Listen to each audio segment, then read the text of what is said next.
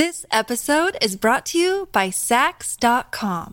At Sax.com, it's easy to find your new vibe. Dive into the Western trend with gold cowboy boots from Stott, or go full 90s throwback with platforms from Prada. You can shop for everything on your agenda, whether it's a breezy Zimmermann dress for a garden party or a bright Chloe blazer for brunch. Find inspiration for your new vibe every day at Sax.com. When you need mealtime inspiration, it's worth shopping Kroger, where you'll find over 30,000 mouth-watering choices that excite your inner foodie. And no matter what tasty choice you make, you'll enjoy our everyday low prices, plus extra ways to save, like digital coupons worth over $600 each week. You can also save up to $1 off per gallon at the pump with fuel points. More savings and more inspiring flavors make shopping Kroger worth it every time. Kroger, fresh for everyone. Fuel restrictions apply. That's amazing to see, because at your age, a lot of people are retiring and they're getting ready to I know, that's so tragic. Yeah. I don't even know why you would ever want to retire. I mean, you accepted death at such a young age. I feel like people fear death their whole lives. Yeah, I think they do too. I think 7 years ago I had cancer, had stage 4 cancer, and my family's pretty shaken up.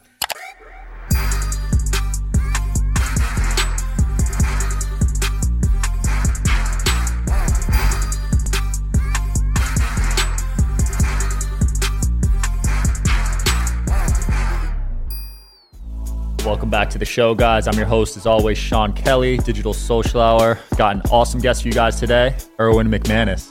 It's good to be here with you. Man, I love your energy. Can't wait to get into this. Oh, I'm excited. Thanks for having me. Yeah, so happy birthday. I saw you just turned 65. I did, man. And you look great. And I'm alive. Yeah, you're alive. You know, when I was your age, I thought 65 was basically post-dead. So I'm pretty jazzed to be alive. And honestly, I feel more excited now than I think I've ever had my whole life. Whoa. Yeah, it's amazing. You have to rethink it. Yeah. And I feel like I'm at the beginning of a new life. I feel like I'm starting some great adventures. I don't think I've ever been more innovative, more creative, more curious, more excited about life. Wow. Yeah, that's amazing to see, because at your age, a lot of people are retiring and they're getting ready to. I know, that's so tragic. Yeah. And I don't even know why you would ever want to retire. I mean, to me, it's like you want to create. Yeah. And you might create till you take your last breath. Right. So what awakened this spark for you at this age? Like, was it a specific event? I think I've always been like that. And when I was around 19 years old, I nearly died 3 or 4 times. Whoa. And I got hit head on by a car running across the highway, paralyzed from the waist down. Jeez. I was working construction, fell off a 4-story building, and happened to grab a scaffold on the way down before I hit the concrete. And I had different events like that. And so I think I had a heightened awareness that life was really temporary. And so very early on in my life, I took on some what I would call like primal samurai values, and just always told myself today is a good day to die. And I just treated each day as if it was my last day. Whoa. And allowed me to live a fairly intense life, a life of incredible adventure. I mean, I've been to probably 70 countries around the world. I've walked the streets of Damascus. I've flown into Pakistan. I've been in the most violent cities in the world, and I've sat with drug cartels and really? Yeah, in my 20s, I cannot tell you how many times I was surrounded by Uzi machine guns and stacked the ceilings, and I was able to live that life because I wasn't trying to preserve my life. And since I decided that I would live my life in the most extremely beautiful, extraordinary, unexpected way possible, I think I died when I was early. And, you had no fear. I did have fear. Oh, you did? I had no limitations because of fear. Interesting. I think that's the difference. Is I used fear to my advantage. Whenever I felt fear, I leaned in that direction and moved fast in that direction. Whoa, because everyone else runs away from their fear. Yeah, and I think that is why we live such small lives. Is fear establishes the boundaries of our freedom. So whatever you're afraid of, that becomes your limitation. If you're afraid of heights, you stay low. If you're afraid of people, you stay alone. If you're afraid of failure, you stay safe. And when you realize that fear establishes the boundaries of your freedom, the moment you press through those fears, now you have unlimited freedom. That's so crazy. What a powerful message. So you accepted death at such a young age. I feel like people fear death their whole lives. Yeah, I think they do too. I think 7 years ago I had cancer, had stage 4 cancer. And I was finishing a book called The Last Arrow. And what's amazing to me is the day they told me that I had cancer, and my family was pretty shaken up, I wanted to finish editing this book, which happened to be called The Last Arrow, and I thought maybe this is my last book. And I opened up to edit, and the line I read, the very first line I read said this: I need to tell you before you hear it from someone else, I'm going to die. I wrote that line a year before. And I read that night when I learned I had cancer. But the next line was the most important line in the book. Right after I wrote, I need to tell you before you hear from someone else, I'm going to die, but so are you. And that was the line I was trying to get to, that most of us live almost unconsciously pretending we're going to live forever. Yeah. And because of that, we do not treat our days with intense value. And I can tell you, when I had stage 4 cancer and I didn't know if I was going to make it, and I had to have a 6-hour surgery, that I didn't feel fear. It was the strangest thing I've ever experienced. Wow. And I look back and I tried to understand, why was I not afraid? And I think it's because most of us confuse fear for regret. What we're actually experiencing is massive regret for never having lived the life we long to live, for never pursuing great ambitions or great dreams. And I didn't have regrets. I felt like if this was the end of my story, I lived a really good story. That's awesome. And I didn't want to leave my son Aaron, my daughter Mariah, and my wife Kim. I obviously wanted to be here. I love life. I have no death wish. I want to live as long as I can, but I want to live. I don't want to exist. I think that's the difference. Yeah. So would you attribute, because the survival rate at stage 4 is very low, right?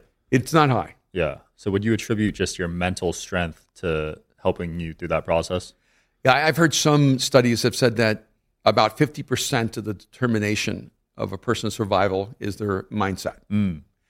And I remember when I had knee surgery years ago, I was in my 50s, and I wanted to find a surgeon that believed I could play basketball again. And so I kept going from surgeon to surgeon, because each one kept saying, hey, you're never going to play sports again. We're just going to help you walk. Yeah. So I found, I think it was Kobe Bryant's surgeon. Nice. And I said, look, I don't want knee surgery that helps me walk. I want to be back on the court. I want to be able to drop threes. I want to destroy 25-year-olds. and he said, we got you. And then I said, how long will the recovery take? And he told me a really interesting thing. Yeah. He said, the recovery process is really vast. Some people never recover from the surgery. Some people, it takes them up to 2 years. And I said, how long did it take Kobe? And he said, 3 months. And I said, how long will it take me? And he said, 3 months. Because we can already predetermine before the surgery how fast a person will recover based on their mental frameworks. Really? Yeah. Wow. Which is a huge reason why I've written this new book called Mind Shift. Yeah. And is that most of our limitations are internal. And if we can destroy internal limitations, we begin to live our optimal life. Yeah. So how did you shift your mindset to be so positive? Because you didn't always have that mindset, right? No, I was a hyper-depressed, very moody artist. Yeah.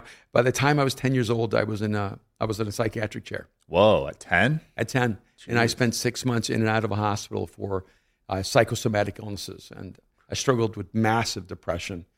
And I was a straight D student. And I would disappear into an imaginary world. Even in school, I remember waking up one time and the whole class was gone because the teacher couldn't bring me back into a conscious state. I created a defense mechanism where I started living in this imaginary internal world as a kid, and I just detached myself from the world around me. My mom and stepdad didn't know what to do with me. They were going to send me to a psychiatrist to try to help me. And so early on in my life, I think I was mostly marked by an overwhelming sense that my life didn't matter, that I was insignificant, that I was just a speck of dust on the backdrop of the universe. And I'm not sure, I think it's true for many people. I know it was true for me. Somehow I moved into an existential crisis by the time I was 6, 7 years old, and I just wondered if there was any meaning to life. And I read every mythology book in the library by the time I was in 6th grade. I was 11 years old. And I was trying to search for some kind of legend or mythology to try to make sense of my existence. And at 11 years old? Yeah. And so I just became really despairing.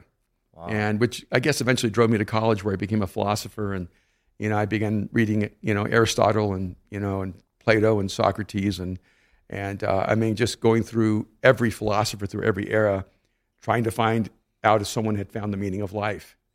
And so I was really driven.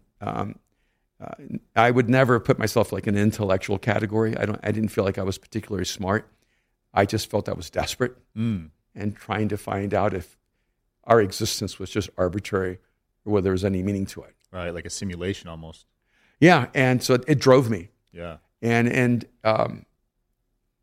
I did have like a transformational journey for me. And when I determined that life mattered, and what I determined was that people mattered, and really, if nothing else in the universe exists, or in terms of a transcendent reality, what matters are people. And I just knew that if I could make the lives of others better, if I could help end poverty or injustice, or help people achieve their greatest capacity, and so I became a huge fan of humanity, and just decided if my life, maybe my life is insignificant, and maybe it doesn't have true intrinsic meaning, but what I'm going to do is I'm going to give meaning to my life by making other people's lives meaningful. And then in the midst of that, frankly, I came to a faith, and I became a follower of Jesus. Nice. And that became for me a shifting moment, because I thought, wow, if I could actually believe that the creator of the universe was aware of my presence and that my life actually mattered, then what excuse do I have for living a life that is small? And so it actually brought a significant change. That's not what it really meant to talk about today, but it's just where the conversation goes. Right? Fascinating. So what age were you when all this happened? I was 20 years old when I was studying philosophy, and I encountered the teachings of Jesus. Nice. And I wish I could say it was like this incredibly thought out intellectual discovery. It wasn't. It was a complete act of desperation of going, God, if you're out there, and I matter, I would love to know. And Jesus, if you're real, I'm in. And I think it was probably the ultimate expression of subjective desperation, of saying, God, I don't know, but I know what it's like to live as if you don't exist. So I'd like to figure out what it looks like to live as if you do exist. Love that. I've also seen you talk about energies. I'm a believer in energies. Yeah. I've seen you mention that it's easier to be attracted to negative energies than positive, right? It's certainly easier to be shaped and fueled by negative energy. And, if we looked at humans as a product, right, that we were created to have functionality, we're really broken.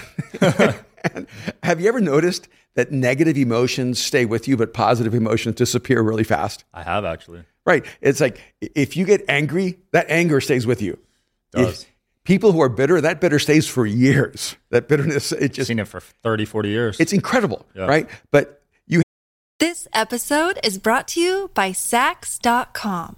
At Sax.com, it's easy to find your new vibe. Dive into the Western trend with gold cowboy boots from Stott, or go full 90s throwback with platforms from Prada. You can shop for everything on your agenda, whether it's a breezy Zimmermann dress for a garden party or a bright Chloe blazer for brunch. Find inspiration for your new vibe every day at Sax.com. Another day is here, and you're ready for it. What to wear? Check. Breakfast, lunch, and dinner? Check. Planning for what's next and how to save for it? That's where Bank of America can help. For your financial to-dos, Bank of America has experts ready to help get you closer to your goals. Get started at one of our local financial centers or 24/7 in our mobile banking app. Find a location near you at bankofamerica.com/talktous. What would you like the power to do? Mobile banking requires downloading the app and is only available for select devices. Message and data rates may apply. Bank of America N.A., member FDIC. Have hope, and it lasts for 13 minutes. Right? You have an exhilarating, joyful moment. In fact, I think I can share this. I coach a lot of high level leaders, and one of the people I have the privilege of coaching is Sean McVay, the head coach of the Rams. And I asked Sean, after he won the Super Bowl, I mean, the youngest coach to ever win a Super Bowl, youngest coach to ever go to a Super Bowl, and it just, without question, one of the greatest coaches that lives in our era. And I said, after you won the Super Bowl, how long did the exhilaration of victory last? And he said, about 10 minutes. That's it? And it was gone. Crazy. And then after that, it's the overwhelming weight of can I do this again? Can I live up to the standard? Right? And is this going to be my pinnacle moment, and everything after this is going to be diminished because of that? And the reality is that positive experiences and positive emotions don't seem to stick with us as long as negative ones. And that to me became really interesting and significant, because I try to help people move out of negative moments. And we talk about being depressed. We almost never talk about being exhilarated, right? And we're even when you think about overthinking. I've been doing a lot of teaching on overthinking. We never overthink about positive outcomes. Right. When you're overthinking because you're running endless negative scenarios. You are never running endless positive scenarios. Never. You never wake up going, my company's going to make too much money. Yeah. Oh my gosh, my relationship's going to go too well. Yeah. Right? I'm never going to get health. I can't believe I'm going to get too healthy. I don't want to get in the gym too much, because what's going to happen if I get, too jacked and too healthy and too strong and too attractive? We're never overwhelmed by positive scenarios. We're always overwhelmed by negative scenarios. And so I started looking at this. Okay, what's going on in sense of the internal world of us human beings?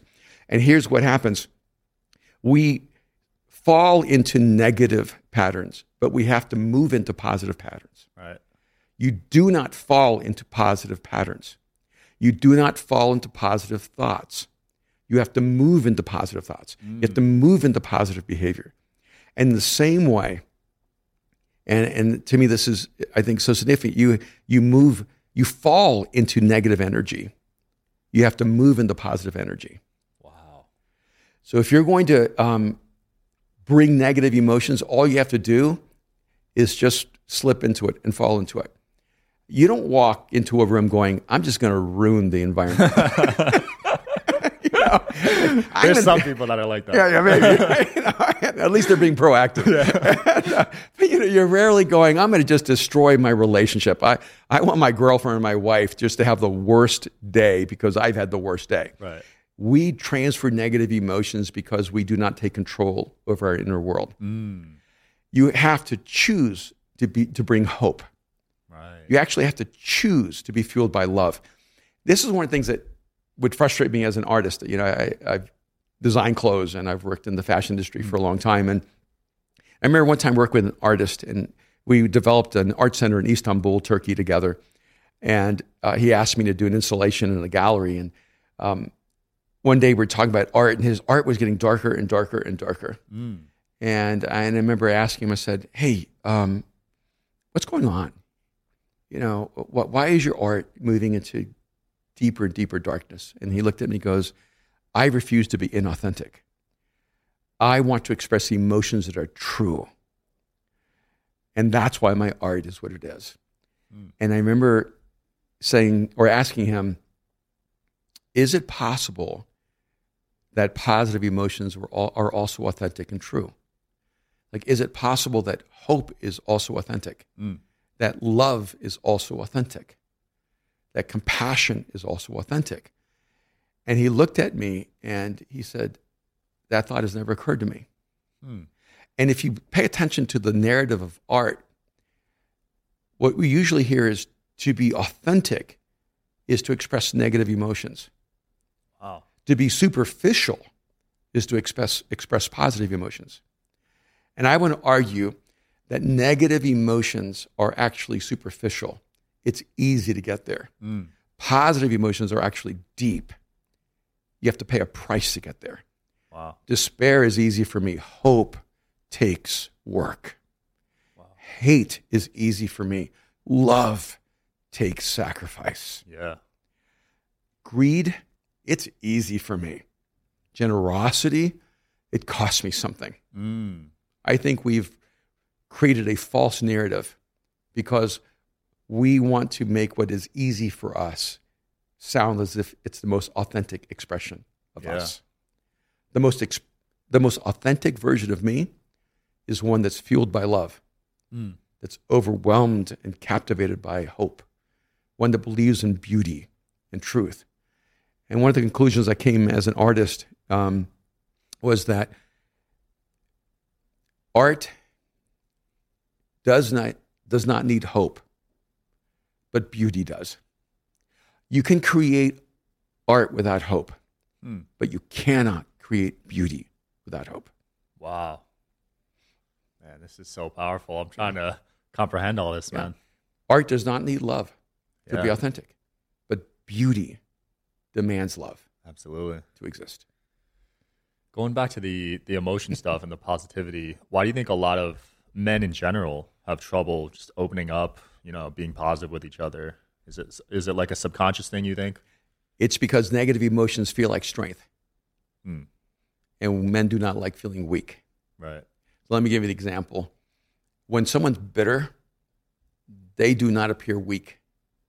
Bitter people feel powerful. They feel strong. But bitterness lies to us. It tells us that bitterness is strength, but actually bitterness is weakness. It takes greater strength to forgive. But we've flipped the script. We go, oh, people who forgive, they're weak. Right. People who hold on to bitterness are strong. But when you begin to let go of bitterness and move toward forgiveness, you move to an intense vulnerability. You feel the vulnerability and you do not like it. I mean, the moment, Sean, I choose to forgive you or you choose to forgive me, you are now vulnerable, being hurt again. And we do not like that feeling of vulnerability. We do not like, in a sense, revealing our soft underbelly. And so bitterness allows us to protect ourselves with a shell. Look, Bumble knows you're exhausted by dating. All the must not take yourself too seriously and 6'1" since that matters. And what do I even say other than, hey? Well, that's why they're introducing an all-new Bumble with exciting features to make compatibility easier, starting the chat better, and dating safer. They've changed, so you don't have to. Download the new Bumble now. And the challenge, though, then is that we humans are not compartmentalized like we pretend we are. When you're bitter toward one person, that bitterness affects every relationship in your life. Absolutely. When you can't trust one person, you're not capable of trusting anyone. And by the way, you see this true as well in the reflection of faith. When people, say they hate God, and I go, like, what has God ever done to you? And they always tell me everything people who believe in God have done. They go, no, you're not angry with God, you're angry with people who believe in God. Right. We say, well, I can't trust God. And you go, well, the reason you can't trust God is because you can't trust anyone. God's just a reflection of the way you're actually relating to other human beings. Wow. And what I've decided in my own life, have I ever been betrayed? Absolutely. Have I ever felt the pain of someone I trusted and loved not live up to the commitments they've made or even the level of loyalty that I thought that was there? Of course I have. But if I choose to stop trusting, I actually damage my ability to experience the wonder of human relationships. And so that adage that you don't find what you're looking for, you find what you are.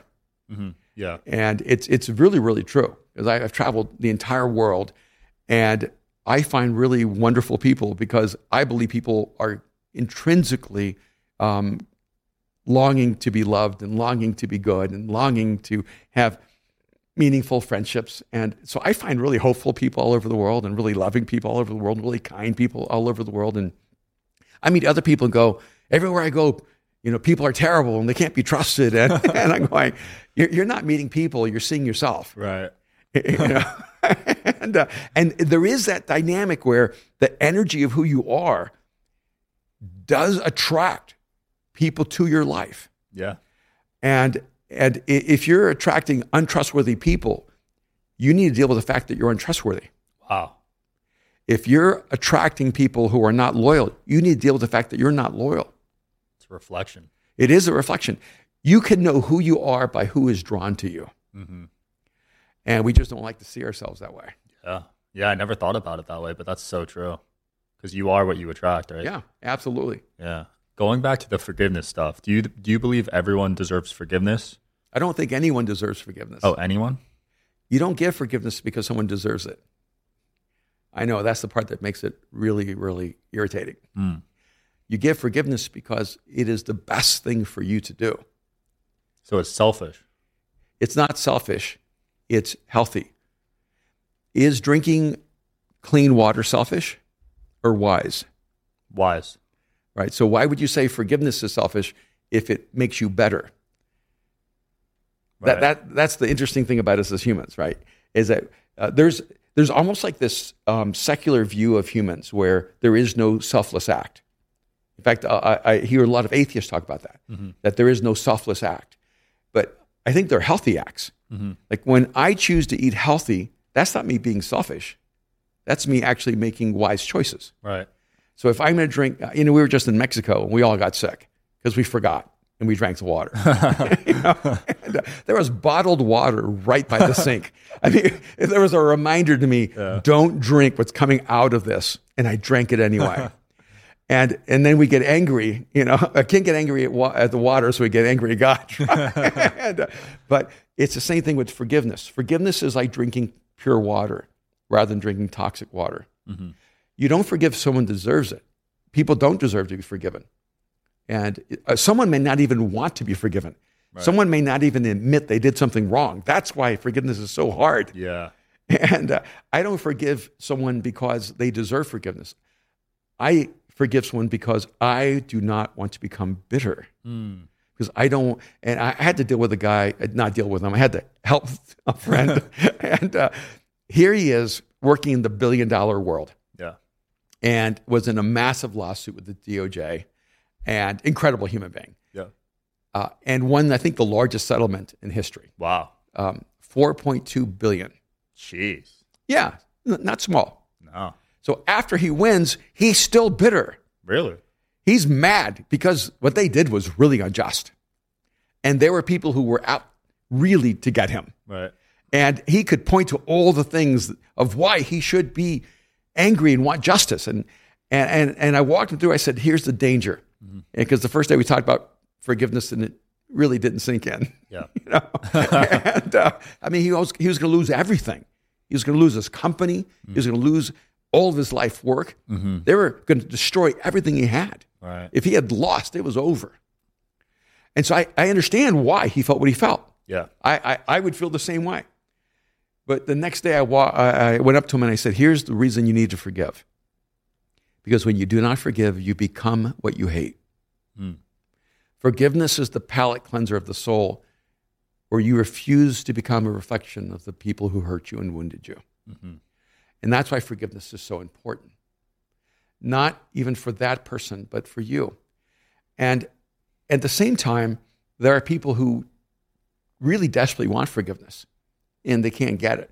Right. Because someone wants to hold power. When you refuse to forgive, what you're actually saying to a person is, I want to rule over you. I want to have power over your soul. I want to control your ability to feel a life without shame and without guilt.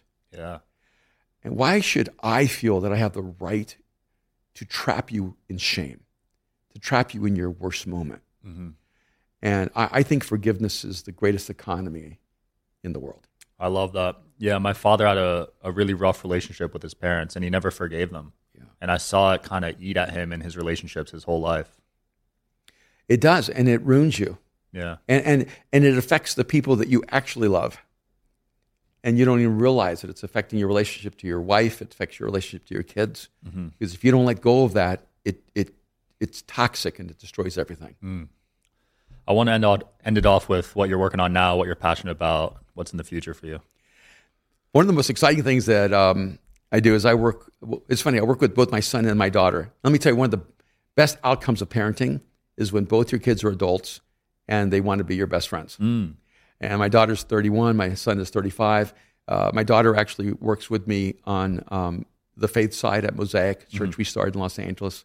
And she's an extraordinary leader and artist, musician, singer, writer. And then my son Aaron works with me in the business side.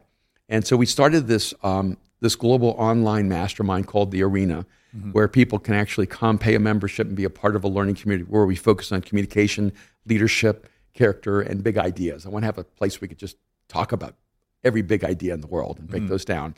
And a lot of it is because I love creating content to help people process and grow, but I hate selling. Right. And I thought, wow, if we have an online community, I can just create things like the art of communication and the 7 frequencies of communication. And then everyone in the community gets it for free. So it's, to me, I think it's the revolutionary future of education.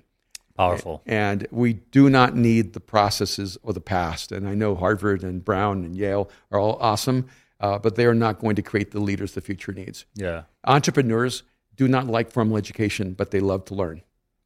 And they learn tactically and in the moment of crisis. And our community allows us to have that kind of adaptability for learning. Absolutely. And then I have a new book that's coming out October 3rd. I'm not sure when we're going to release this, but might already be out. It's called Mind Shift. You don't have to be a genius to think like one. And really, it's about destroying internal limitations. And I'm super excited about it. It's a social psychology book. It's really 40 years of learning these mental structures that have limited people's optimal capacity. And if you just make these small, granular shifts, it opens up a whole new world for you. Love it. Will it be on Audible? It will be. I just did the audiobook. Nice. Yeah, I'll check really it out fun. for sure. Thanks for coming on, Erwin. Hey, thank you so much. Thanks for watching, guys, and I'll see you next time.